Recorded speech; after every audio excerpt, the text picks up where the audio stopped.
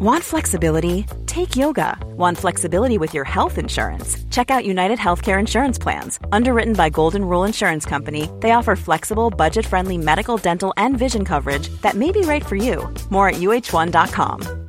The number one selling product of its kind with over 20 years of research and innovation. Botox Cosmetic, onabotulinum toxin A, is a prescription medicine used to temporarily make moderate to severe frown lines, crow's feet, and forehead lines look better in adults. Effects of Botox Cosmetic may spread hours to weeks after injection, causing serious symptoms. Alert your doctor right away as difficulty swallowing, speaking, breathing, eye problems, or muscle weakness may be a sign of a life-threatening condition. Patients with these conditions before injection are at highest risk. Don't receive Botox Cosmetic if you have a skin infection. Side effects may include allergic reactions, injection site pain, headache, eyebrow and eyelid drooping, and eyelid swelling. Allergic reactions can include rash, welts, asthma symptoms, and dizziness. Tell your doctor about medical history, muscle or nerve conditions including ALS or Lou Gehrig's disease, myasthenia gravis, or Lambert-Eaton syndrome, and medications, including botulinum toxins, as these may increase the risk of serious side effects. For full safety information, visit BotoxCosmetic.com or call 877-351-0300. See for yourself at BotoxCosmetic.com. The Michael Reid Show podcast. Tune in weekdays from 9 on LMFM. To contact us, email now, michael@lmfm.ie. Monday morning, the 3rd of December. Good morning, with much debate and discussion from now till 11 a.m. This is Michael Reid on LMFM. Peadar Tóibín had been a member of Sinn Féin for 20 years. Last month, he left the party to become an independent TD for Meath West. It followed his second suspension from Sinn Féin over his pro-life stance, voting against the party's policy. First elected to the Dáil in 2011, Tóibín intends running in the next election, and while his days with Sinn Féin are behind him, he hopes to be a member of a political party, a new political party. Peadar Tóibín has held a series of meetings around the country where he's been discussing this prospect. The party he wants to form would be an all-island party, a left-wing party seeking social justice, focusing on health and housing and promoting the right to life. This evening he'll be hosting one of his meetings in Navan and joins us on the phone now. Good morning to you, Peadar Tóibín, and thanks for joining us. Who are you inviting to this meeting this evening? Well, we're inviting anybody who doesn't have a voice in Leinster House, people who feel that that they have a particular objective with regard to how Ireland should develop, but that none of the parties currently represent that particular view. So in other words, there would be, all the political parties are seeking to inhabit exactly the same space and time on a large range of issues. There's a groupthink developing in Leinster House at the moment, and we aim to break that groupthink in the future. About 700 people have contacted us so far from the whole 32 counties. We have 6 elected representatives who have joined us from around the country, and it actually puts us at about 3 elected reps behind the Social Democrats, and they're on the go for 3 years, and we're on the go for 2 weeks. So there's serious momentum with regards to this. We're talking to about 22 other elected reps from a number of different political backgrounds at the moment. And the meetings that we've had have been jammed. They've been standing room only meetings. And what's very, very apparent is there's a serious frustration amongst so many people. People have said that there is no space for respectful opposition in this country currently on a range of issues. And my view would be that the respectful opposition is not the enemy. Indeed, it's a really important part of a functioning democracy, because if you don't give people a voice in Leinster House, you push them to the margins. And if people are on the margins, they will start to vote for people on the margins. And we see that happening in the United States and in Britain as well. So it's important that, that the Dáil simply reflects the views that exist outside of the Dáil in roughly the same proportions inside as well. And can you tell us who the 6 elected members are that have joined your party to be? Yeah, Ida Cutson from Kildare is a councillor, Ger Keohane from Cove, another councillor, Seamus Morris from Tipperary, another councillor, and Jerry Ginty from Mayo is another councillor. And we have another councillor on the way from the West Coast. He just has to discuss it with his family and his coming there. But we have also people to the calibre of Declan McGuinness from Derry, Francie Brolly, who's a former Sinn Féin MLA from Derry as well. Dr. Anne McCluskey, who ran in Stormont in 2016 and just narrowly missed out on the last seat there. So the thing that has surprised me the most about this, Michael, has been we have big interest amongst the Sinn Féin side of the political spectrum, and also some from the Labour side of the spectrum. But the people who are coming to us nearly the most are Fianna Fáilers, both members, councillors, and people who are, within the management of their local organisations. The frustration in that organisation is incredible. They feel that Micheál Martin has taken the party away from their core values. And they're the people you're clearly reaching out to. But of the people that you've mentioned already, I take it that those from the north of Ireland, like Francie Brolly, are frustrated Sinn Féin pro-lifers. Well, I would say, first of all, that the majority of people who are coming to us would have either voted no in the last referendum, but some people who are coming to us voted yes in the referendum, but feel that this particular legislation goes too far. So in the meeting that we had in Tralee about a week ago, many of the people there were yes voters, but are shocked with regard to the extreme legislation that's in front of Leinster House currently. In the north of Ireland, I'm also talking to people from an SDLP background as well, and a lot of people from an independent background who feel that this is an opportunity. See, in this country, we have had Fianna Fáil, Fine Gael, Sinn Féin and Labour for generations, and some might say it's very hard, if nearly impossible, to set up a new political party.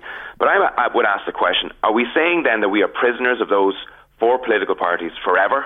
Or are we saying that in actual fact, like-minded people can set up an activist, grassroots organisation in an effort to see can we build something new in this country? And for us not familiar with the names of the councillors that you listed there, are they independent councillors or have been independent councillors? Two of them were, they're all from, I suppose, a Sinn Féin stock originally, but about three of them have been operating as independent councillors for the last number of years. So for particular reasons have left Sinn Féin over the last number of years. But Ida Cudson was a Sinn Féin councillor up until about 2 weeks ago. OK. And what's the difference, apart from your stance on abortion, between what you're proposing and Sinn Féin? Well, first of all, we want to see the unity of the Irish people. And we believe we probably have a better chance of achieving that with regards people from the other community in the north of Ireland. So right now, Anne Brolly and Dr. Anne McCluskey are working with people from the Protestant community in the north of Ireland on a range of different issues. And we want to be able to be a 1798 Republican organisation, so one that is welcoming to Catholic, Protestant and the centre, a pluralist organisation that's not just particularly from one particular end of the community. We are a left-wing organisation, as you mentioned there earlier. We want to see proper investment in health, housing and education. But unlike other left-wing parties, we really want to tackle the maladministration that's happening in the likes of the HSE.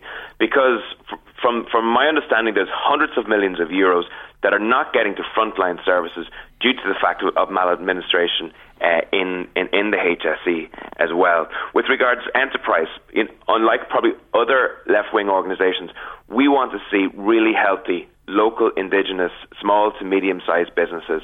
Many of those businesses are getting stuffed, and we see it around the towns, right around the country. We welcome foreign direct investment, but foreign direct investment shouldn't be given all the advantages over indigenous business, because indigenous business is actually more economically sustainable. When foreign direct investment want to go, they just pick up and go, and that causes great difficulty. But local businesses are far more invested in the local community and therefore are far stickier with regards to their ability to last in a particular country. We want to obviously make sure that there's a proper justice system. Right now we have a major difficulty with regards lack of Garda reform, and anybody who saw the Maurice McCabe show on RTE a couple of weeks ago will see that there are still major difficulties within the police force. We're also a Euro-critical party. In other words, we believe that all of the political parties have gone to the centre with regards to the European Union. And while the European Union can be a force for good, right now there are serious threats coming down the line, such as a European army, such as European federalism, And I don't believe the other political parties are really articulating people's fears and worries around this growing European superstate in the future. So we want to put down a line with regard Sinn to that. Féin certainly has been making those points, and I feel I must ask you the same question again. To repeat the question, what is the difference between the political party that you're proposing to form and Sinn Féin? Well, see, first of all, when you set up a political party, you don't set it up in that you're 100% different from all the other political parties. There will always be elements of our political platform that are shared by other political organisations. First of all, though, we want to change the way elected politics happens in this country. So, for example, we have a major difficulty in Leinster House currently. People talk about political reform, but we want to see the political reform of the political parties. So, for example, the ministers are getting captured by their departments. We also see TDs who are more interested in keeping their eye on the leader of their party for brownie points and another eye on keeping their seats safe. And they've no eyes left for the constituents that they're meant to represent. There has to be a change with TDs. They can't all be expected just to read from briefing documents and not be allowed to think for themselves. We want to create a situation where TDs are not clones and actually challenge both the status quo in the political system and be able to challenge their own political parties. Because I'll tell you this. So little or no difference then, just to go back to the question that I did put to you twice. The answer is little or no difference. With regards to the political culture. Because groupthink is extremely dangerous in Ireland. And exists in Sinn Féin, does it? Well, I would say that because of the tight whip in all of the political parties, because of the centralised management of all of the political parties. When were you told what way to think in Sinn Féin apart from the abortion issue? Well, first of all, Michael, I'm not going to spend my time talking about my history within Sinn Féin. Then it's very hard to accept the answer that you're giving us. Because I have come from Sinn Féin for 21 years. I have worked hard in Sinn Féin to try and create space for different voices and views within Sinn Féin. But there are many good people within Sinn Féin. There are many good elected representatives in Sinn Féin. And I'm not going to define myself around bashing Sinn Féin. I want to see them get on about the work that they're getting on with.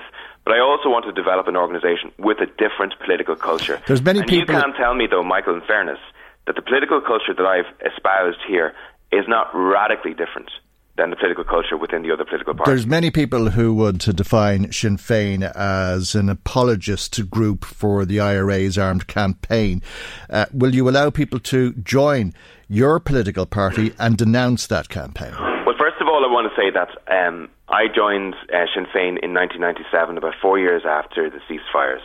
The second thing, the reason I joined Sinn Féin was because I believed that the context of the difficulties in the north of Ireland were based upon the fact that Catholics didn't have an equal right to vote. They didn't have an equal right to housing or jobs. When they went on the streets, they were beaten off the streets and shot dead off the streets by the state. But you believe the armed campaign was legitimate, don't you? I want to answer your question, but I want to answer fully, Michael. I do, honestly. And then when they started to try to politically organise, they were censored off the television. I believed that it was important that that people could be able to fix the injustices that they experienced democratically and peacefully. And thankfully, the Good Friday Agreement allowed for that. Now, anybody joining my organisation will not be whipped with regards their analysis of what happened in the north of Ireland. There's no doubt about that. I'm not going to say that any future organisation will only be determined what your view on the past is. Because if we're going to say that your future development is as a country, as a political party, it will be defined only by your views on the past. Okay, but we have current issues. We have current issues relating to the past, as people will know from the very recent news reports about an extradition warrant which is being contested. So, I mean, it is still relevant to today's conversation. Of course it is. Well, of course, are you saying that you will allow people to join this army, that they be, or that this party, that's a Freudian slip obviously, but that they be allowed to join your party if they believe that the IRA is a terrorist or was a terrorist organisation rather than a legitimate army? First of all, I just have to say that we're definitely not an army. There's no doubt about that. Okay, as I say, a Freudian slip. I understand. What I'm saying to you is very clearly this. I have my particular analysis over what happened in the past. And many of the people who will join this organisation will have a similar analysis. But there will be people out there who will see that they need to get involved in this particular political vehicle in order to achieve Irish unity, in order to achieve proper health services, in proper, there's 100,000 people at the moment who are working, who are in poverty, in order to ensure that people who are working get out of poverty. And I am not going to dictate to them what their analysis of the past should be. Logic would, like, if you're going to hamstring your future purely by your analysis of the past, well, then there's no way that this country can move on in any way, not even a political organisation. So, and that's very, very clear. Okay. People are welcome to this organisation, whatever their analysis of the past will be. But I've no doubt you'll probably find that most people who join will have either the same analysis or a similar analysis. You haven't got a commitment from Carol Nolan yet, I take it? I'm working very closely with Carol Nolan and a number of other TDs actually with regards the future on this, and not just at a Oireachtas level as well, but at every level of Irish politics. I'm engaging with elected reps, about 22 people currently. And, what has struck me the most about this is the number of Fianna Fáil elected reps who are talking to me about their own future. Now, many people listening to this will feel, yes, this particular vehicle that Peadar is talking about actually probably represents my views more than my own organisation. But many people will feel that they have spent 10 or 15 years with deep friendships and comradeships with individuals in their own political organisations. What I'll say to them is, yes, friendships are important, comradeship is important, but when a political vehicle is going in a different direction than yourself and you're on it, you have to ask yourself the question, what are you doing on that vehicle? A couple of years ago I asked myself, would I ask my son to join Sinn Féin? And the answer to that was, I wouldn't ask my son to join Sinn Féin. And then I said to myself, well, what am I doing collecting votes for an organisation that I wouldn't ask my son to join? And I think, a lot of people out there who are in political organisations, they find that those political organisations are no longer representing their particular views. Okay. And logic would dictate that you align yourself and your energies to the objectives. We have to be loyal to our objectives. Loyalty to organisations which change direction is not good enough. All right. Loyalty to the objectives is the most important thing. And that's why I'd ask people to come to the Newgrange tonight at 8 p.m. To discuss what I believe is a landmark political meeting. Okay. Newgrange, 8 p.m. And what you've been talking about is obviously feeding the aspiration to form this political party. You need 300 members, I think, in order to be able to do it. Are you close to that, or when do you expect to get to that type of... As I said, 700 people have already stated that they're going to get involved. We have the contact details and the sign-ups of 700 people. And that's just at the start of this, I suppose, tour of the country. Have you a name for the party as yet? We're right now we have got information from SIPO, the Standards in Public Office, and we're looking to, I suppose, make sure that we adhere to all of the requirements that are necessary from the Standards of Public Office. And in the north of Ireland, we're dealing with the authorities there in order to have this organisation registered. I have no doubt that this organisation will be registered by mid-January, and I have no doubt, by mid-January, that number of 700 will have doubled. And you'll be fielding candidates then. Every meeting we go to, we have at least 100 people signing up. And will you be the leader of this party? I'm not going to even jump that far yet. Okay. We have a group of about 40 people now as an Ord Cordiate that come together once a month to organise the development of the organisation and work on organisational development, policy development as well, and it would be premature to identify who will be the leader of this party. Well, I think there'll be some interest, at least in relation to who will be attending the Newgrange tonight. We'll leave there for the moment, and thank you indeed for joining us here this morning. That's Independent TD for Meath West, Peadar Tóibín. Michael Reid on LMFM. Now, Fianna Fáil is calling on the government to make money available to local authorities to bring vacant units into use and to make housing available to the 10,000 people or thereabouts who are homeless in this country. We're joined by local TD Declan Bronick, and you've made this point in relation to Louth County Council, which has one of the best records in the country in terms of bringing these so-called voids back into use. Absolutely, Michael. I have a very simple philosophy in relation to voids, and for your listeners, voids are a stock of housing that needs some form of refurbishment and is not allocated to a particular individual. So my philosophy is simply voids should be avoidable, not unavoidable. From a state point of view, it is accepted that about 1% of property in any local authority will have a period in which refurbishment has to take place, maybe as a result of somebody leaving the property and renewing it to make it available for the next person. But in the case of Louth, even though we're lauded, as you've said, in relation to our compulsory purchase orders and our compulsory purchase orders on derelict properties, and we are way above any other local authority, the reality is that the department are not taking into account the availability of money that is going, for example, to repair those CPOs that the local authority has purchased, and giving us additional money that is required. In the case, just by way of example, in the case of Louth, there are 91 vacant properties, and that represents about somewhere of the order of 2.33 voids. And you've heard me say earlier, the acceptable is about 1% of all of the properties. In Louth, for the first time ever, I have looked at the figures, and Louth County Council, in their care, have about 4,058 properties. We have, for the first time, exceeded the number of people who, when you combine those who are in HAP housing and those who are on the waiting list, the figure of those exceeds for the first time the number of housing stock. So we have moved, as your listeners all know, into housing agencies and housing bodies providing, if you like, the necessary housing.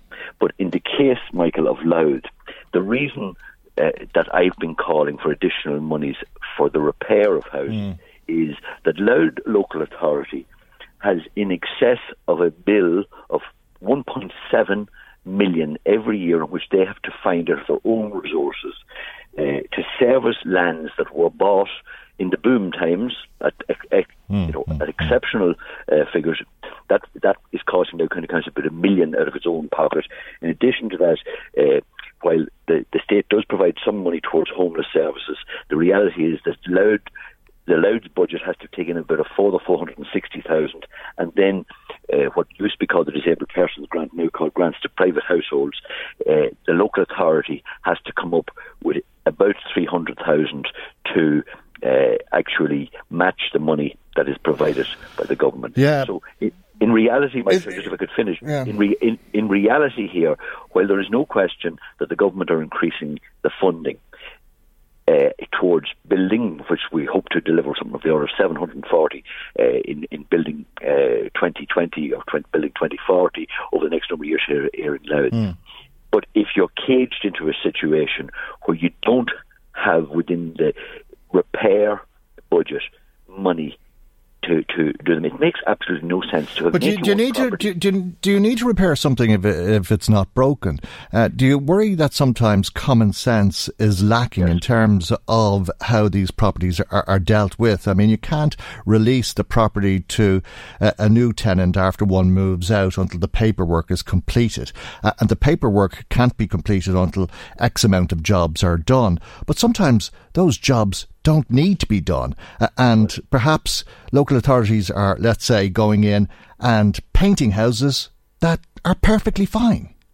Well, I fully agree with you, Michael, on this, and common sense should prevail. But unfortunately, the reality is that we live in a world of insurance-itis. But that's not insurance-itis. That's just common sense, and it's also willy-nilly spending. I mean, I think we'll probably be talking about the Rose Garden, which shocked me beyond belief last week. We were told it cost €35,000 to put a few flowers in a bed in Dominic's Park in Drogheda. We've got onto the council. They've said it's 19,000. We're trying to find out why on earth it would be 19,000. We think it's absolutely beautiful, a wonderful thing to do, but surely shouldn't have cost more than a couple of thousand. Is public money spent without any regard for value for money?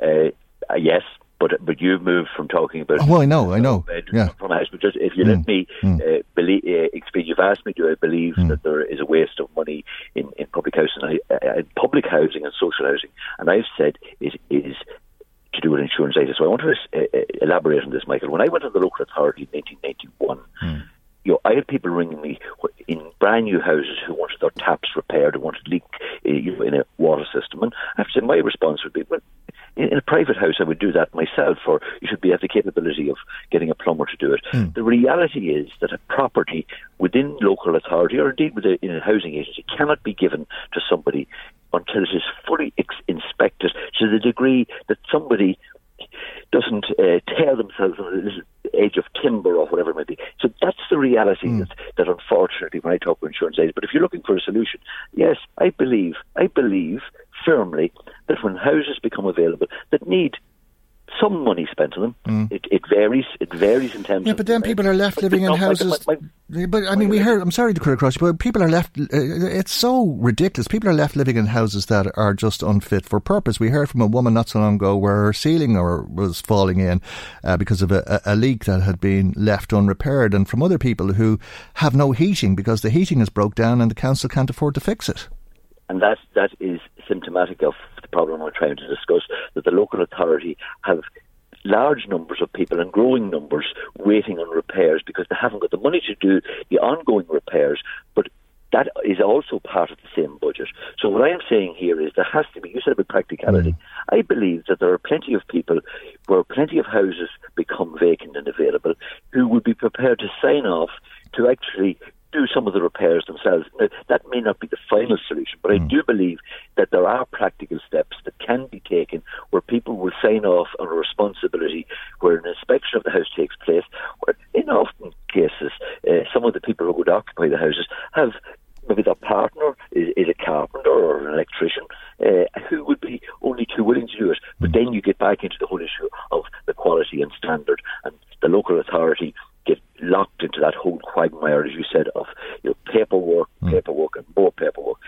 Bottom line here is Louth County Council have been lauded for bringing over 80 CPOs houses back into use. It doesn't make sense to be, if it's quicker to bring the 91 that I've referred to that are vacant in a shorter space of time than building an additional 91. Now, while I want to see an additional building of the 740 that I talked about, there should be a flexibility within the local authority, and I have no doubt Louth County Council can deliver. The Minister, when I spoke on this on a topical issue last week, acknowledged firstly the great work that Louth County Council are doing and way ahead of the posse in terms of that in the country. He also, and Louth County Council, I should say, in my discussions with them in relation to this issue, have said that they have a great rapport with the Department of the Environment and Housing. But people need to be able to see that the Council's budget for maintenance and repair, and indeed in order to bring a house back into a reletting situation, that their budget is reduced by over 1.7 million. Therefore, they're not able to carry out to bring those 91 back into use, which to me is nothing short of a disgrace. Okay, I have to leave it there, but thank you indeed for joining us as always. Fianna Fáil TD for Louth, Declan Brannock. Michael Reid on LMFM. As you've been hearing this morning, AA Ireland wants the Gardaí to be given more resources to police the roads over the Christmas period. This follows a survey by AA Car Insurance of almost 4,000 Irish motorists on drink driving. And we're joined by Conor Faulkner, who's the Director of Consumer Affairs with AA Ireland. And I think the starting point, Conor, is the good news, which is that the vast majority of people never drink and drive. Yeah, and you know, I think that's a nice way to put it, Mike, because often the eye is attracted to what looks like the bad news. But you're right. So if we're talking about, 95% compliance and more, most people would regard that as good. But we do have a problem, and there's no point pretending we don't. Well, one drink driver is a risk to us all. Well, exactly, yes. Now, I would like, in trying to be optimistic, I would like to reflect on things that, I think even if you have that individual taking an occasional risk with drink driving, they're terrified about doing it. They're trying to get home safe, and when they get home safe, they, in relief, say, my God, I'm glad I got away with that. I'm not trying that again. Whereas previously, you had people who would drink and drive with impunity 4 or 5 days a week and just not give a damn. So I do believe it's a great deal better than it used to be. But I think if you look at data like this, there's no point pretending it's different. We have to be honest about it. And I think what it tells us is a couple of things. Firstly, we still haven't solved the problem with respect to rural Ireland. People are left with virtually no public transport choice. And no matter what you wish, if you have that situation, inevitably you're going to have more drinking and driving. And the other thing is you cannot cry wolf with enforcement. There is just no point, or very little point, in having an announcement from Shane Ross and a photo call with a Garda van and a piece in the papers on Monday, if people know that you're just not going to see a guard if you happen to be out and about. And we still haven't invested properly in that. I mean, they are improving investment in the last couple of years. I'll have to give credit. There is some more Garda recruitment going on. But everybody listening to us right now, Michael, knows that if you were a drink driver, depressingly, your odds are quite good in terms of the likelihood of you being caught. You have the same individuals wouldn't dream of trying it in Britain, wouldn't dream of trying it in France or Germany, because they'd be, they'd certainly feel they're highly likely to be caught and they'd be terrified of the consequences. But they'll do it out the road from Drogheda. And what's the essential difference there? It is the absence of Gardaí. It's an old low-tech solution, but we haven't found a better one yet. Enforce through the presence of flashing blue lights on the road, and you will get behaviour changes. And random tests. You won't. Well, we do have random tests, Michael, but again, it is the frequency with them, and not only the frequency, but when and where they're being done. Like we've also asked people, when was the last time you were stopped by a guard? And people are stopped by guards with reasonable regularity, but in a sense, what is the point in me coming across a Garda checkpoint and being breath tested at 3 o'clock on a Tuesday afternoon? That's just not when the danger is occurring. Now, if I came across that same checkpoint at 2 o'clock in the morning outside a Dublin nightclub, that's a much, much more useful deployment of Garda resources. And that sort of thing simply doesn't happen enough. So I think in absolute terms we don't have enough enforcement, and then in terms of how we make use of the assets we have, there's a tendency, unfortunately, to do the relatively easy thing, stick a Garda speed checkpoint up on the M1 or on one of the slip roads off it at a busy time. Hundreds of cars will see you. You'll be able to issue a couple of penalty points and you're done. But have you actually improved road safety? I'd much rather see you in the car park of the pub at midnight. All right. Well, 2 questions for you. One, are the levels right? And 2, do you think people believe that the levels are too low? Because I've heard you talking in the past about speed limits, and if people think the limit is wrong, well, then they'll ignore the law. In other words, there's no point in setting a speed limit of 50 kilometres on the M1 motorway. People will go much faster than that, regardless of what the signs say. If people believe that the alcohol levels are too low, perhaps it's the same thing, is it? Well, maybe. I think that's a reasonable observation. The data that we're looking at today doesn't prove that one way or the other, Michael, but I think it's a reasonable observation. But the limit is 50, which is the same limit all around Europe. So I don't think there's much debate about that these days. The Brits are an exception, but, they seem happy to be an exception in lots of things. For the rest of the modern world, it's 50. Now, there is an abundance of data, and anybody who thinks it's a racket and thinks that, it's all a government scam and all that, just Google it. You've got access to Google. Look for the research on accident risk correlated with alcohol from 50 milligrams and up. It's overwhelmingly there. I simply can't entertain people who are arguing that it's not true. It's like arguing with a climate change denier, right? Go and Google it yourself. The information is all there. So I don't personally believe that the level is set at the wrong amount. I think the level is reasonable enough. But I do think you're probably right in that there are people who say, I'll chance it with the second pint. I'm probably over that level, but sure, I know I'm all right myself. And I'm also fairly certain that I'm not going to meet a guard, so I'll risk it. Whereas that same individual, perhaps 15 or 20 years ago, would have cheerfully drunk home with 4 or 5 pints on him and would have done that 3 or 4 days a week. And the guards The guards released some very interesting data last week about how thousands of people met a guard the morning after.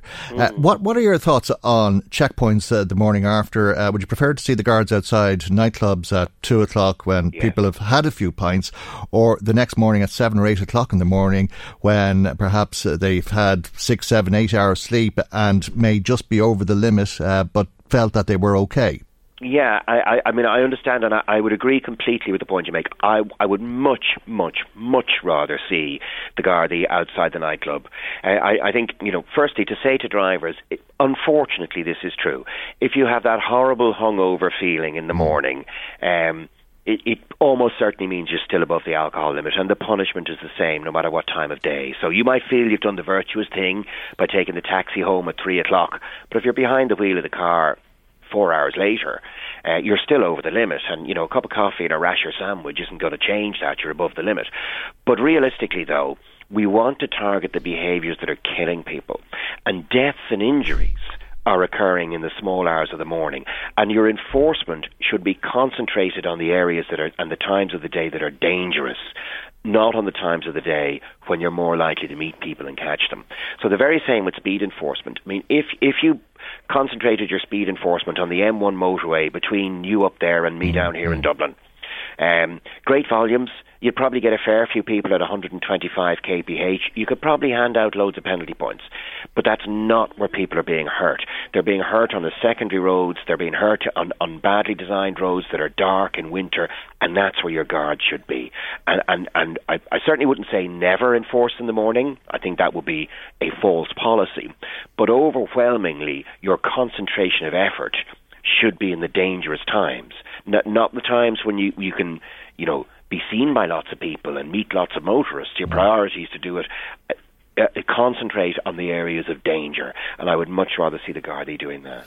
OK, well, I suppose there's the law, there's the guards who enforce it, and there's the rest of us who drive motor cars, and the personal responsibility that we all hope to have. And we don't drive on footpaths. You said to Google the research into what drinking and driving can do, and perhaps people will do that, because it is literally a matter of life and death, and that's a decision that everybody has to make. And perhaps listening to you this morning, Conor, that may sway some people in the right direction. But we leave it there for the moment, and thank you indeed for joining us.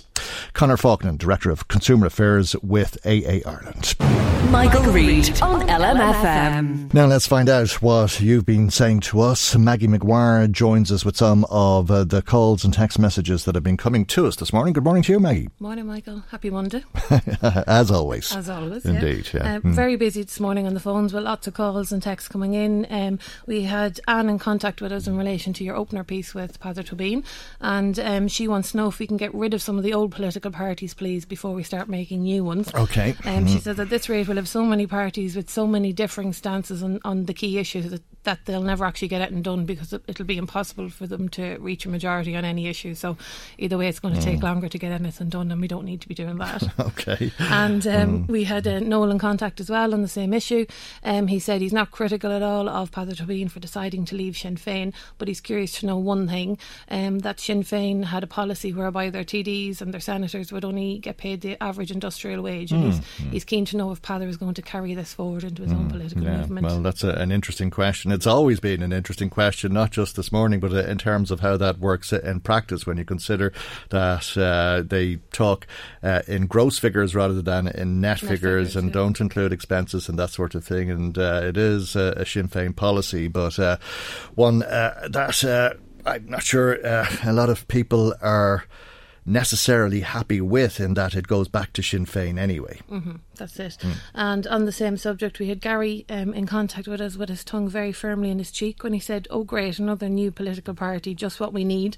I hope that they'll be able to shake up the Irish political landscape in the same way that Renua did." Yeah, well, I don't think Renua has quite achieved that yet, but it's the shaking up of the political landscape that Peadar Tóibín says he hopes to achieve, that there's a group think amongst the existing parties at the moment. This is it. And on the same issue again, as I said, lots lots of reaction to Paddy's opening piece with us. Martin was in touch to say that we don't need any more political parties or movements.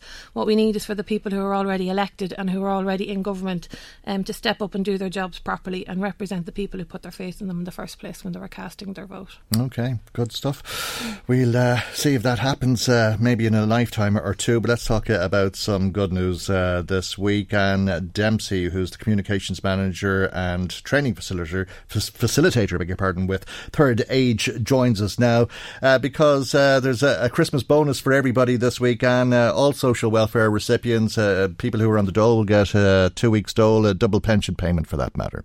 One for everyone in the audience, Michael. It is good news, isn't it? Yeah. The Christmas bonus, as you know, I think it was dropped around 2009, a huge outcry, and then it began coming back incrementally. And this year, from today, people can go in and get their extra week's payment. And it's the first time since it was dropped that it's a double week. Yeah.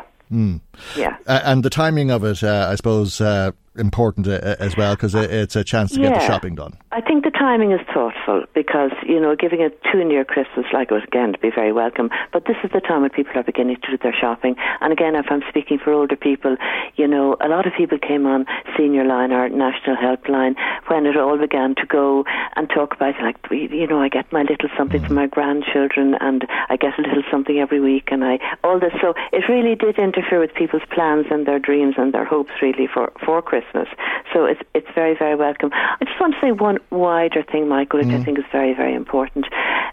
We are spokespeople for older people, and that's we're very happy to be doing that. But I happened to be listening over the weekend to all the other areas of need around this time. I was listening to a woman who's in a hotel with her 4 children, and the children saying, where will we be for Christmas and how will Santa find us? And it would rend your heart, And I listened to another item on money lenders at Christmas, and this woman, she has teenagers, and again, she was talking about the calls in her purse at Christmas and her teenagers. Well, one of them, it wasn't even, Christmas, it was he needed glasses. So I just feel it's important for us to say that while we represent a section of the community that aren't that verbal, we are very, very aware of the other needs of the community. Absolutely, and it's hard to believe that we would license a financial... Say hello to a new era of mental health care. Cerebral is here to help you achieve your mental wellness goals with professional therapy and medication management support. 100% online. You'll experience the all-new Cerebral Way, an innovative approach to mental wellness designed around you. You'll get a personalized treatment plan from a therapist, prescriber, or both in a safe and judgment-free space. Your Cerebral therapist or prescriber will outline a customized plan with clear milestones along the way, so you can get to feeling your best. With Cerebral, you're not alone in your mental health journey.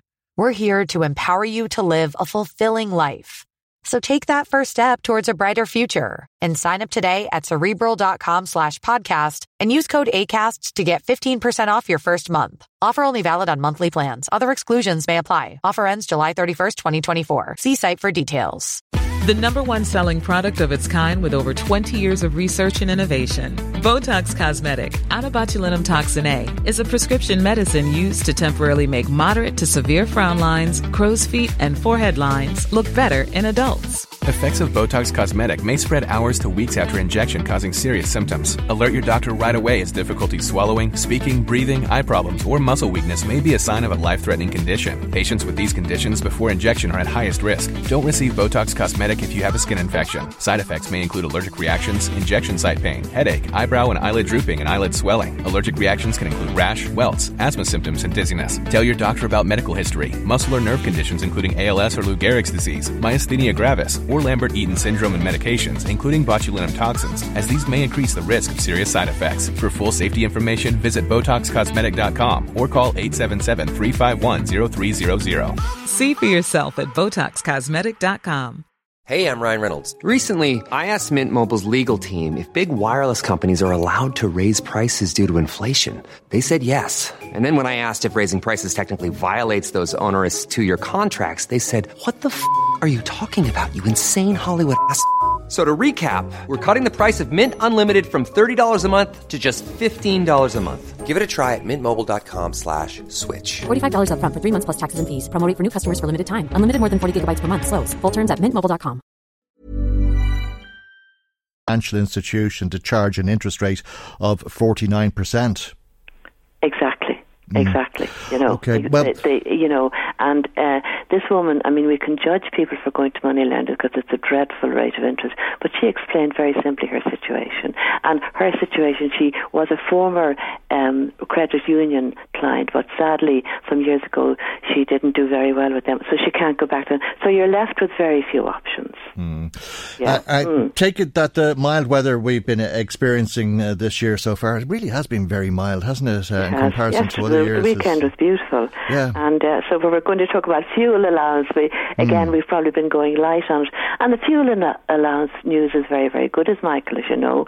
I mean, we've had it's been back from the 1st of October, fuel allowance for those who qualified. It's means tested, as we know. And in the past year, we're getting $22.50 a week for 27 weeks, which is seeing you through the winter to some extent. And that's been extended now this year to 28 weeks. Which is good news in itself. But it's potluck to a large degree, isn't it? I mean, quite often we hear from people in April, let's say, or September, and it's freezing cold. Very much so. I was just looking at the long-range weather forecast, Michael, and from Met Éireann, and again, you can't say this is biblical and going to happen, but they're saying that the worst news is that it could be as bad. Of course, we can't get very apocryphal about this. It could be as bad as the dreadful winter of 2010, which itself we hadn't had as bad since 1910. But I mean, you can say all those things and strike terror into people, and you don't know until it's not that long ago. I'd imagine most people listening to us remember the heavy falls of snow and that sort of thing, and no matter how long you had the heat on or how high it was next to impossible to heat the house. Very much so. And again, talking about older people, as distinct from other sections of the community, older people maybe can't get out safely. You're in the house, very, very bad for your health and well-being. We're in Senior Line, we're beginning a whole Facebook series called Be Winter Ready, and we're going to do some tips every week. We began it this last week, and it was be warm, keep warm this winter. And we talked about all these things that we know, but sometimes it's good to remind people, get out if you can safely, have hot drinks, move around the house if you can't get out, get someone to take in your fuel if you can't take it in yourself. All kind of ordinary things, but bringing them all together in a package, not just for older people, but for their family members and neighbours who might read it and say, look, that's a good idea. I'll pop in and see how so-and-so is. Okay, well, if the apocalyptical forecast proves correct, perhaps it'll be great for little children hoping for a white Christmas. Perhaps it'll be impossible to heat the house. If that is the case, in the north, they may qualify for a cold weather payment. Apparently, this is if there's 7 consecutive days where it's 0 degrees or less, or if that's the forecast. And Sinn Féin wants that to be introduced in the south. What do you think of that proposal? Yeah. Again, it's a good proposal. I suppose, again, I don't know if they've cost it or not, and I just think if logistically for 7 days below zero or not, you can, again, kind of a logistical nightmare maybe to implement. If so, it would be giving people who qualified €45 extra a week, which would be very, very good. Okay. It's a good idea. It's part of their whole. It's part of a larger document, this whole area of climate and looking after people. I suppose there's one thing, if I have time, I'd like to say, Michael, and again, I think you and I might have been talking about this or adverting to this briefly. Third Age and Senior Line is part of a 25 NGOs in the aid sector who've been asking about the whole area of home care packages, helping to keep people safe at home so as to avoid the winter trolley crisis. And it's very, very linked to what we've just been talking about, because there are currently 6,200 people on the waiting list for home care packages, of home help, all of that to help them keep safely at home. Now, the government is promising 550 packages to come in before Christmas so that people who are currently in hospital and can't get home could get home. And that it would be great if that happened. But there's a whole link. I mean, warmth and all of that is excellent, but you need home care as well. You need social care. It isn't good enough if you're warm or a bit warm, but you've nobody coming into you from Friday to Monday, so you have to stay in bed all day. You know? Right. And we'll just remind people as well that there is somebody they can talk to on the senior line, and that's 1-800 80 45 91. 1-800 80 45 91. Those lines are open from 10 in the morning till 10 in the evening every day of the week. We have to leave it there for the moment. Thank you so much, Michael. Thank you indeed for joining us this morning. Anne Dempsey is the Communications Manager and Training Facilitator with Third Age. Now, let's go back to you and some more of the thoughts that you've been sharing with us. Maggie, you have more comments there. Yeah, we had Anne in contact with us this morning on the show in relation to your piece with Conor and the drink driving survey. She was, I have to say, just chatting to her on the phone, she was really shocked at the findings of the survey. I know that, you know, you focused on the positive at the beginning of it, but I mean, I think the figure of 1 in 8 kind of would stick in anybody's mind when you hear about it. And she said she can't believe that there are that many people that are still willing to get behind the wheel while over the drinking limit. She wants to know how many people have to die before the message really hits home. Yeah. And on the same note, Tony was saying that he doesn't believe that any amount of safety campaigns are ever going to stop people from taking that risk and getting behind the wheel. He says that these sort of people don't think that they'll ever be caught, and unfortunately that is the case for some of them. He thinks that if you're caught driving with drink in your system, then you should immediately be slapped with a lifetime ban. Okay, well, it's an automatic disqualification for 3 months for the very lowest of limits, it seems, at the moment. Well, I think Tony is of the opinion that that's not effective, enough. It's not enough of a deterrent, and that's why it needs to be made tougher. Okay, all right. I'll come back into you later. I have a few left over, but time is against us. It is indeed. All right, thanks, Maggie, and thanks to everybody who has been in touch. If you would like to add to what's been said, we'd love to hear from you. Our telephone number is 1850 715 958. Michael Reid on LMFM. Now we'll talk about how Louth County Council has adopted a budget for next year. Paul Bell, Labour Councillor, and Anne Campbell, Sinn Féin Councillor, join us to tell us a little bit more. Obviously this wasn't straightforward, and it was on the third attempt. It didn't go through, it seems, without some heated discussion. Paul Bell.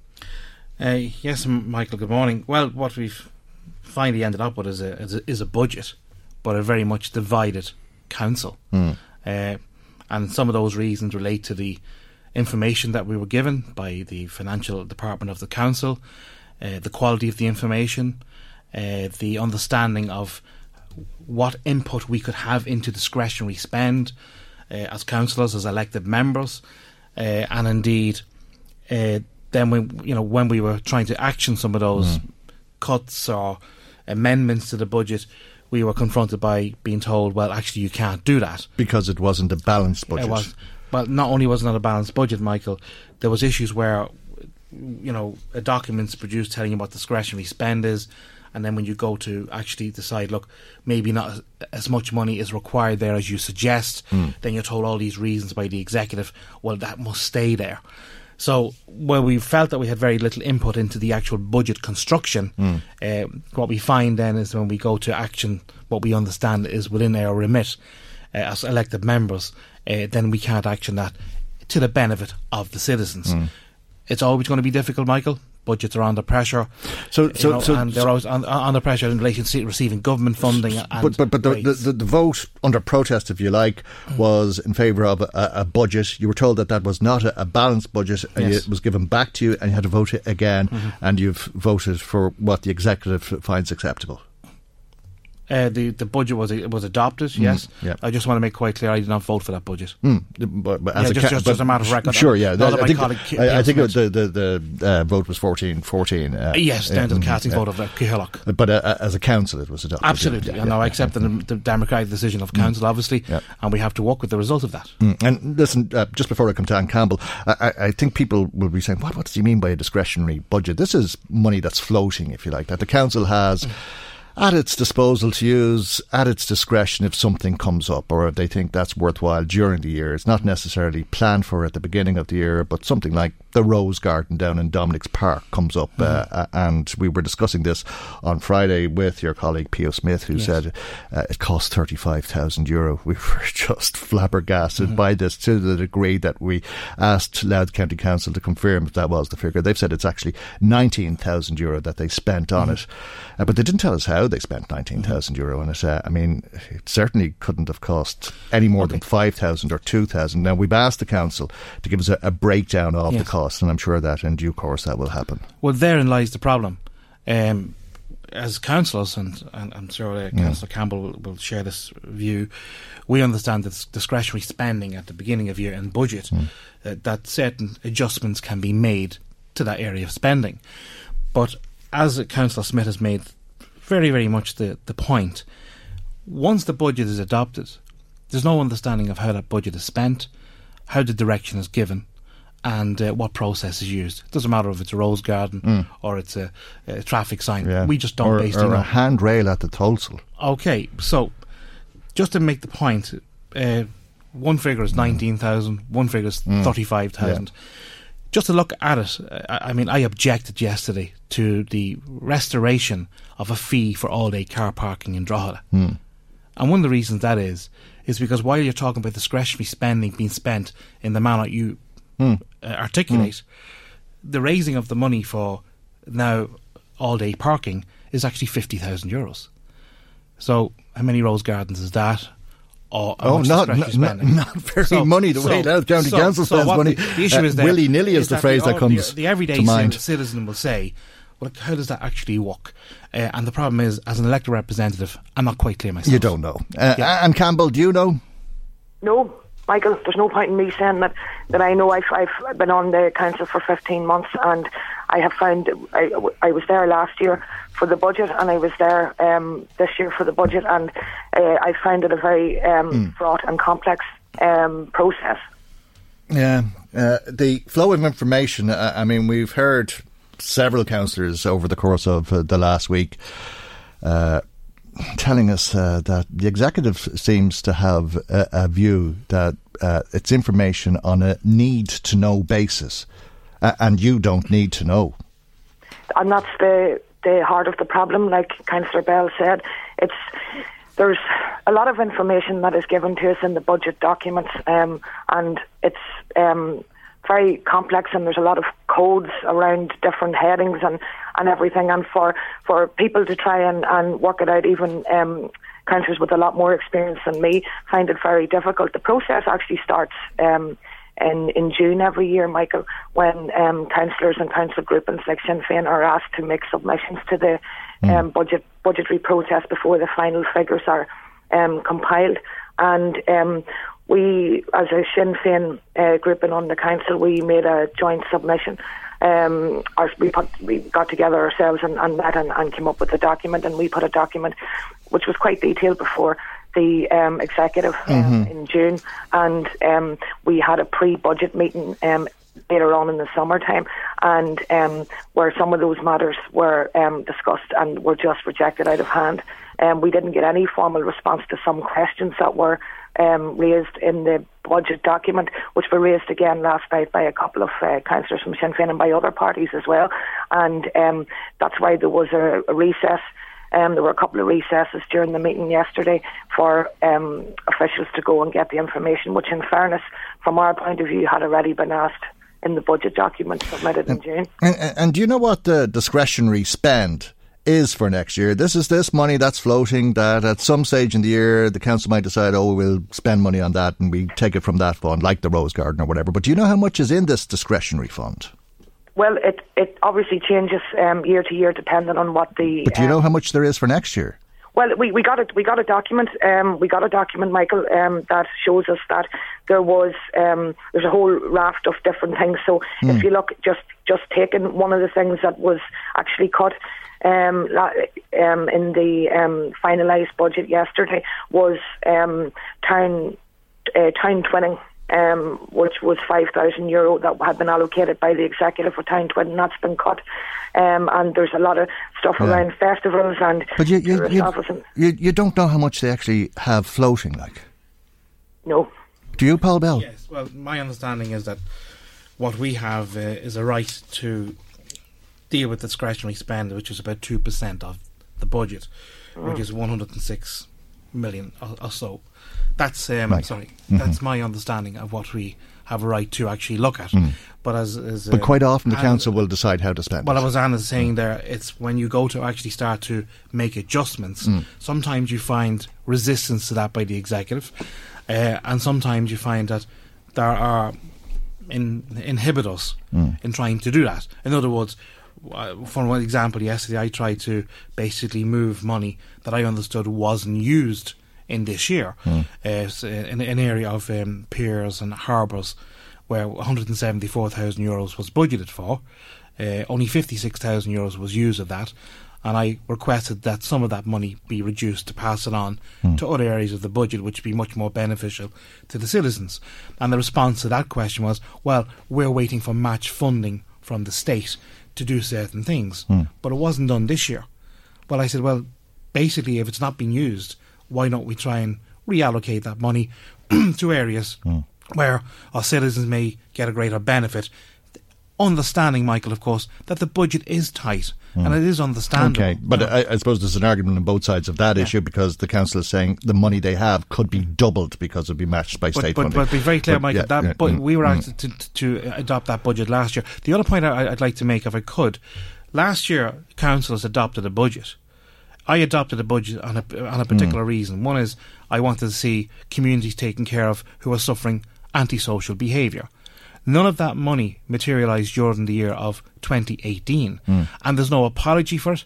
There's no explanation for it, and that's why I've lost confidence in the actual budgetary process. And the council's sitting on some amount of money, unspent, people without heating and other problems in their homes, and it's on a need-to-know basis if you ask the right questions. This is one of the things that we were told by councillors last week. Yes. Now, you asked how much was spent on the FLA. Yes. And you weren't told exactly, were you? No, we weren't. You weren't given a breakdown of how it was spent? No, absolutely not.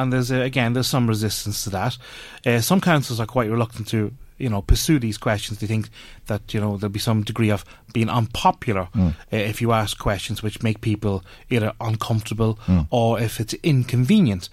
The request I've been making is, can you just break it down for me, how much money you gave? So that you know that there was value for money. Well, at the end of the day, this is public information. Then the public can decide. Yeah. Now, the figure we're given is, it's in and around 250,000 euros. Well, to me, look... What's that, 70,000? You had a gift... Or 2 million? Yeah, and not only that, that's a grant to the Fleadh Cheoil Committee. But... at the end of the day, other resources were provided by council. You had to just look at the street cleaning services, management services. And the only reason I was raising those questions is I couldn't see it in the actual budget. Now, at the end of the day, everybody supports the Fleadh Cheoil. But here's the issue. You rightly said, I'm waiting for people right now who are unsure if they're going to have central heating for Christmas. That's a basic requirement. And let me just bring Anne Campbell in, because she's been very patient on the phone as well, I think. And Anne, I was talking about this or something similar to this with Declan Brannock earlier on, because there's a question of value for money. And as an example, that conversation was about people moving into council houses, into social housing units after somebody else.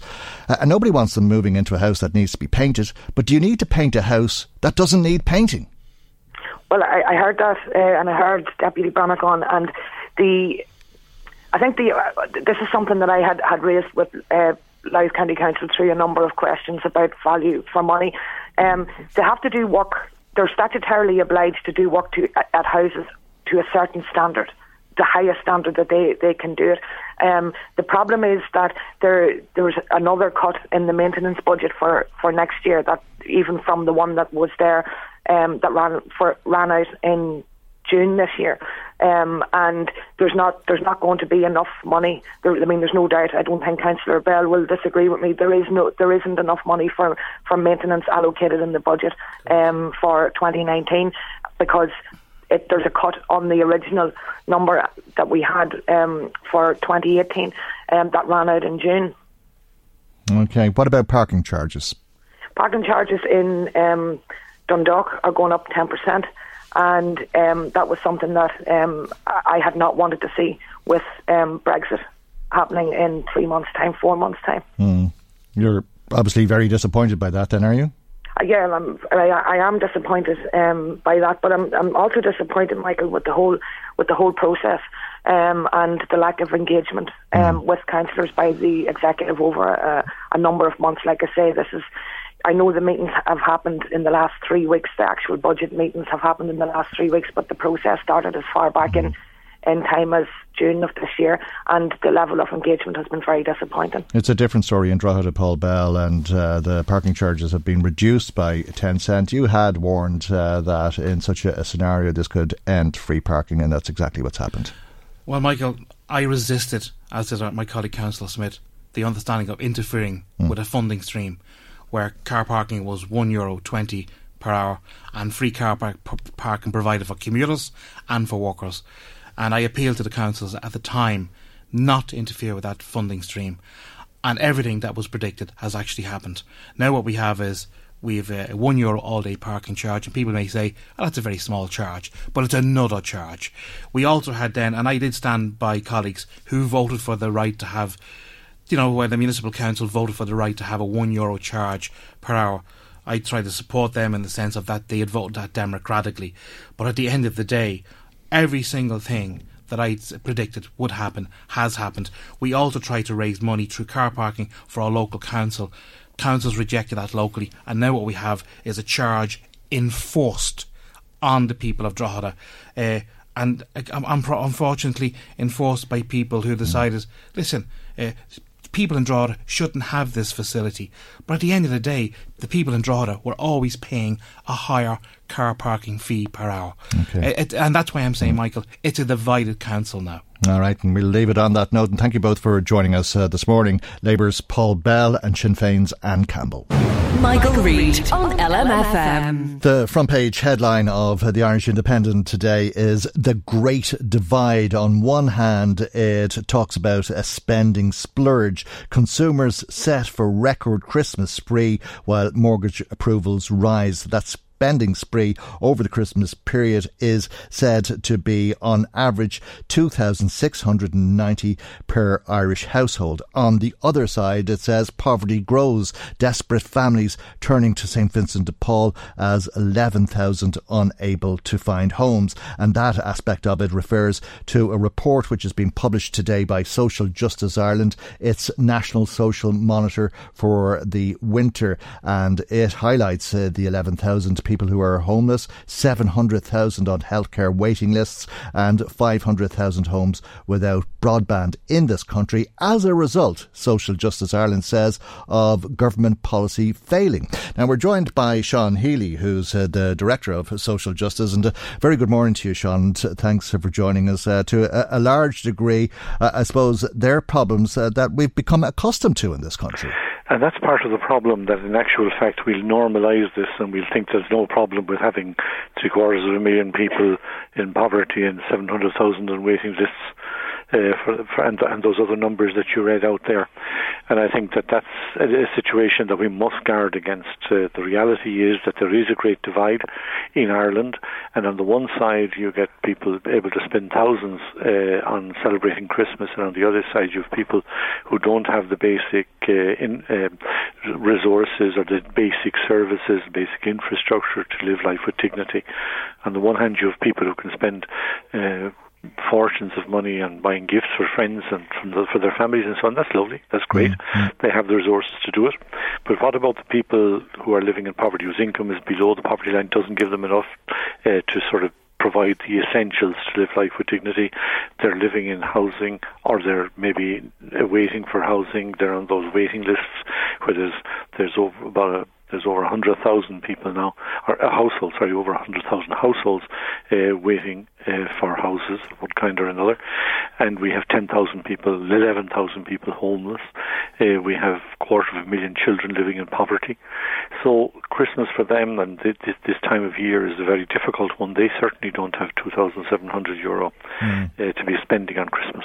Right, I mean, we're talking about the latest homeless figures, the official figures, which put it under 10,000. I'm not sure that there's anything to be happy about with the official figures, but they fall way below what people estimate to be the real figure. But what people are experiencing in that situation is very different than what the rest of us are experiencing. And when we were speaking about it last week, I was saying it's all the more striking with a couple of weeks to go to Christmas time, and to think about the type of day that those people will have on Christmas Day. Just the Christmas dinner, for example, something that I suppose most of us take for granted as much as we enjoy it, but you'd expect to be sitting down at the family table for a Christmas dinner, and that's just not possible for so many people. That's absolutely true. And I think this situation is going to continue, and it's not going to resolve itself. The idea that in some way or other, if we get the economy right, if we grow the economy, and we have one of the fastest growing economies in the world, and that's very good, and in some way there's a feeling at a policy making level, particularly at government level, that if they get the economy right, everything else follows, and that simply is not true. The benefits do not trickle down to large numbers of people. Some people benefit very well, and that's very good. But even when we get employment up, as we have done, and that's very welcome as well, but we still have to face up to the fact that over 100,000 people with jobs actually living in poverty. And do you think that it's intentional or unintentional? I mean, the intention to make the rich richer, as you say, we're told the idea is that it trickles down. But do you think that the idea is perhaps just make the rich richer? Well, I don't really think that there's a politician setting out just to make the rich richer in Ireland. What I think is happening, and the thing that I would point to very strongly, is that they are dealing with symptoms of problems and not dealing with the causes of the problems all over the place. So there's huge causes, there's huge obvious causes. For example, take the waiting lists, and not so much the waiting lists, but the trolleys, okay? People are going into accident and emergency. That will continue, and it will get worse until you put the primary care networks into place and make them the cornerstone of your healthcare system. Now, the Sláinte Care report said that's what should be done. This is something we've been advocating for the best part of 20 years, and yet we're still looking at a situation where it's not being done. There's been developments and good developments on the primary care, in the primary care space. Fair enough, but you have to pay for it. You have to pay for it, and where do you get the money? And if you take that money off some people, will those people still vote for you? Well, you see, I think like we are our view of the tax system is that the solution to getting extra money is not increasing income tax. We're talking about a fairer tax system with a broader tax base, and in fact you could make an argument for reducing income tax in that because of the fact that we, by international standards, people enter the top rate of tax at a very low level. But the bottom line is that our total tax take, when you put all our taxes together, is very low, and part of that has to do with the corporate sector, which has a very low rate, well, an official rate of 12.5%, but some of the really biggest players in the corporate tax field pay only 2%, and in some cases may even pay no tax, which is an issue that I think people are beginning to be more suspicious about, that's actually may be the case. Certainly they're not paying what we would call, what we would argue for as a minimum effective corporate tax rate, that every corporation would have to pay at least 6% of their profits. Remember, we're not talking about companies having to pay taxes they are not making a profit. Is unlike the PAYE worker who pays tax on every penny from the start and then just gets the tax credits that they're entitled to deducted.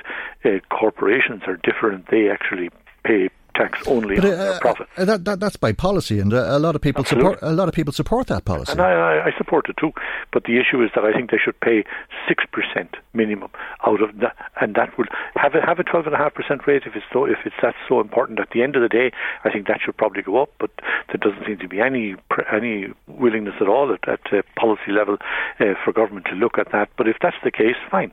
But let's at least take a minimum of 6% from every out of the profits, and that means they get to keep 94%. I don't think that's a bad deal by anybody's standards. But they might. I don't actually think they would. They might because they might get a better deal elsewhere, and this is. But there's another side to it. You see, like we're now the main English-speaking country as Britain leaves. If looks like they're going to one way or another leave with Brexit. So we're going to be the main English-speaking country in the world, and a lot of these countries that are coming in are interested in coming here because of the English language and so on. But there's another side to this, though, that we need to take a closer look at. I was in Cork a little while ago. I know it's the other end of the country now, from Meath, Louth and Meath and so on. But at the same time, the type of thing that I just came across there happens in LMF territory as well. And it's this. Apple are down there. They've just made a commitment to have 2,000 new jobs there, which is very welcome, and everybody's very happy, and that's the government's policy of trying to increase those jobs. Now, look at what happens, though. 1,000 of those jobs will go to people from Ireland, but because of the fact that we're down to 5.5% unemployment levels now, and we don't have people with the skills that Apple will require, 1,000 of those jobs are going to go to people coming in from abroad. Now, they are going to require accommodation in a city that has serious accommodation problems, not maybe as bad as the Greater Dublin area, but certainly serious problems.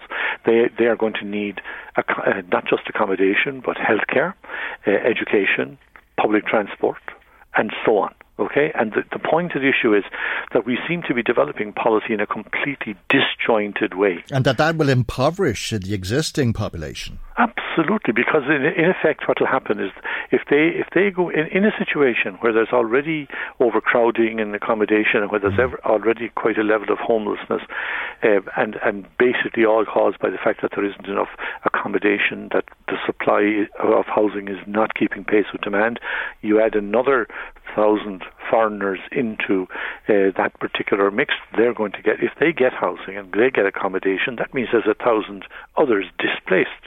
And we're on the other side, the housing policy that government has, even if we're fully, all their targets were met, and they're not being met, but even if they were, they're only halfway to solving the current problem, not taking anything aboard of the growing problem that's going to be happening in the next 5 years. Okay. Food for thought. We have to leave it there, though, because we're over time, and thank you indeed for your time and for joining us as always. Sean Healy, Director of Social Justice Ireland. Michael Reid on LMFM. Now, the front page headline of today's Irish Daily Mirror is truly disturbing. Sex crime scandal, perverts on the prowl, vast majority of offenders freed from jail without therapy. Pat Flanagan, senior reporter and columnist with the Irish Daily Mirror, has this story and joins us on the line. And good morning to you, and thanks for joining us. And this relates to how just 12% of sex offenders who've been released from prison have undergone special counselling therapy courses. Yeah, I think the people will probably be rightly shocked. I think I was shocked because the vast majority of those who are jailed for sex offences are not availing of the treatment available. They're actually, there's no way of making them. It's a voluntary service, but they're coming back onto the streets. Only 12% of them take it, and so they're coming back onto the streets without having any treatment whatsoever. So the only thing that's changed is that they've been off the streets for a while, but they've come out in terms of their mind the same person that they went in. Absolutely, and the situation's getting worse. I mean, the then Justice Minister Francis Fitzgerald in 2000, I think it was 14, told the Dáil there was about 21% of convicted sex offenders were having treatment while inside, but that figure's now just dropped to about 12%. So the situation's getting deteriorating rapidly. And we're talking about 135 people, isn't it, who've been released, meaning 17 of those. Yeah, just 17 of the 135 had treatment. And as I said, there's no way you can make them.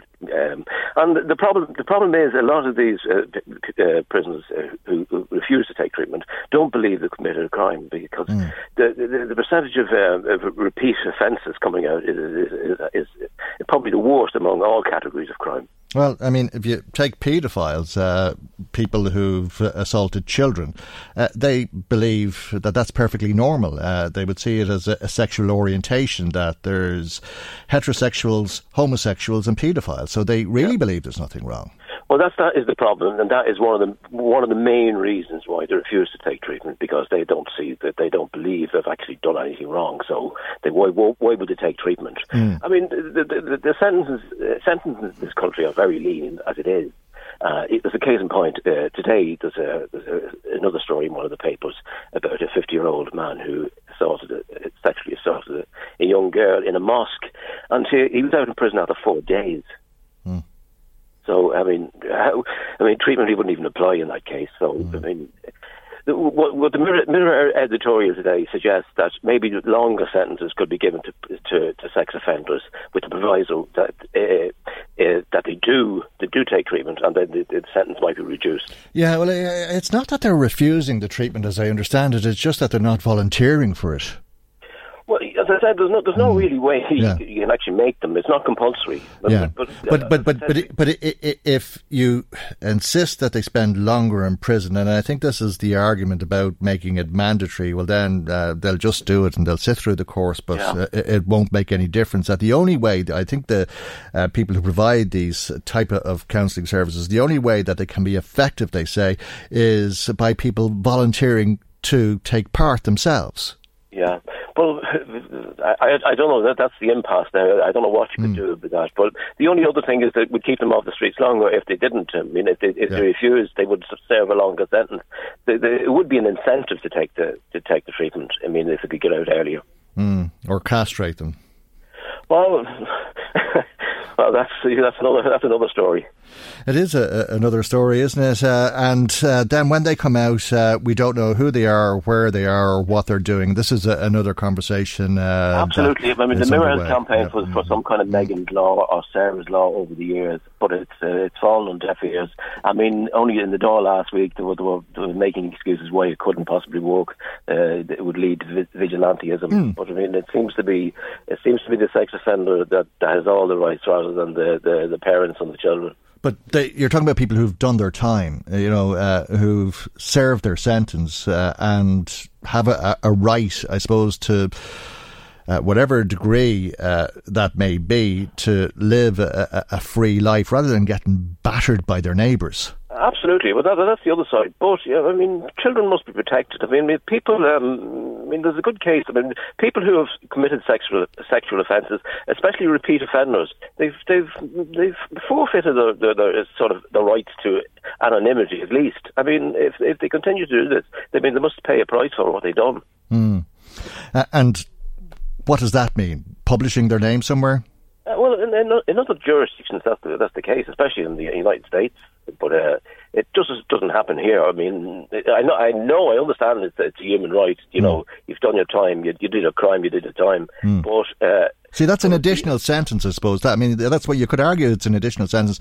You've got whatever time in prison, and then you have to live outside of prison with the attitude towards you, regardless of whether you're sorry for the crime or whatever it is. But you are always going to be seen as an offender and punished continuously because of it. Yeah, well, if you refuse to take treatment in prison and then you come out and expect to be treated, normally, I mean, you have to look at the side of the victims as well. The victim's life has been destroyed as well. They have a life sentence. So, I mean, you have to weigh that up against, the rights of a sex offender. And what about vigilantes? If it did result in people taking the law into their own hands, should there be something done to deter that from happening? Maybe there should be, but I mean, you've seen in recent cases, especially the guy, the name escapes me at the moment, Morty E. I mean, he would be still out there, still online, looking for young girls if he hadn't been cornered by vigilantes. I mean, they do have it does work sometimes. I know there could be a difficulty, taking the law in their own hands, but I think parents, given the choice, they would come down on the side of the vigilantes. Maybe it's the type of snare that the Gardaí should involve themselves in, this idea of putting up profiles on the internet and seeing who is looking to make contact. Yeah, well, I would hope they are actually doing so. If not exactly snaring, they are monitoring, or they say they are monitoring. But with the advent of the internet, it's much easier for sex offenders to maintain anonymity. So it's up to the Gardaí to sort of counter that with similar tactics. And what about the idea, because I think it's one of the issues that the Justice Committee has been looking at as well, as to whether they should be allowed to live near schools or areas where young people gather? Absolutely not. I mean, in the country at the moment, there's no actual sex offenders register. I mean, the guards, know where they live, but nobody else does. And there's often, problems, between the different state agencies as to where the sex offender is. So I think it should be made public. Absolutely, there should be some sort of register there where parents, guardians, or teachers can check if a sex offender is living anywhere near a school. Okay, well, people can read your story in the Mirror today, and we leave it there for the moment, Pat. And thanks for joining us. Pat Flanagan, senior reporter and columnist with the Irish Daily Mirror, brings our programme to its conclusion today. Our time is running out, and it's once again, before we go, thanks to Maggie Maguire and Ross Leahy for researching the programme today. And God willing, we'll see you for our next programme tomorrow morning at 9 a.m. on LMFM. Good morning. Bye-bye. The Michael Reid Show podcast. Tune in weekdays from 9 on LMFM. To contact us, email now, michael@lmfm.ie.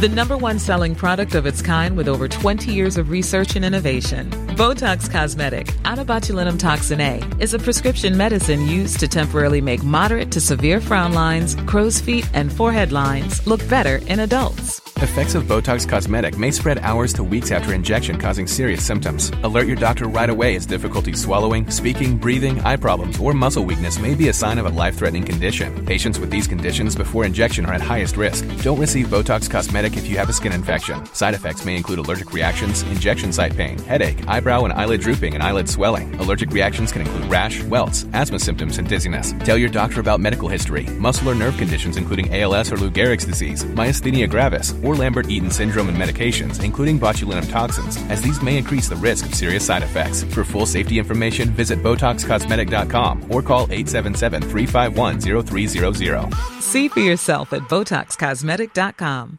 Spin your passion into a business with Shopify and break sales records with the world's best converting checkout. Let's hear that one more time. The world's best converting checkout. Shopify's legendary checkout makes it easier for customers to shop on your website, across social media, and everywhere in between. Now that's music to your ears. Any way you spin it, you can be a smash hit with Shopify. Start your $1 a month trial today at shopify.com/records.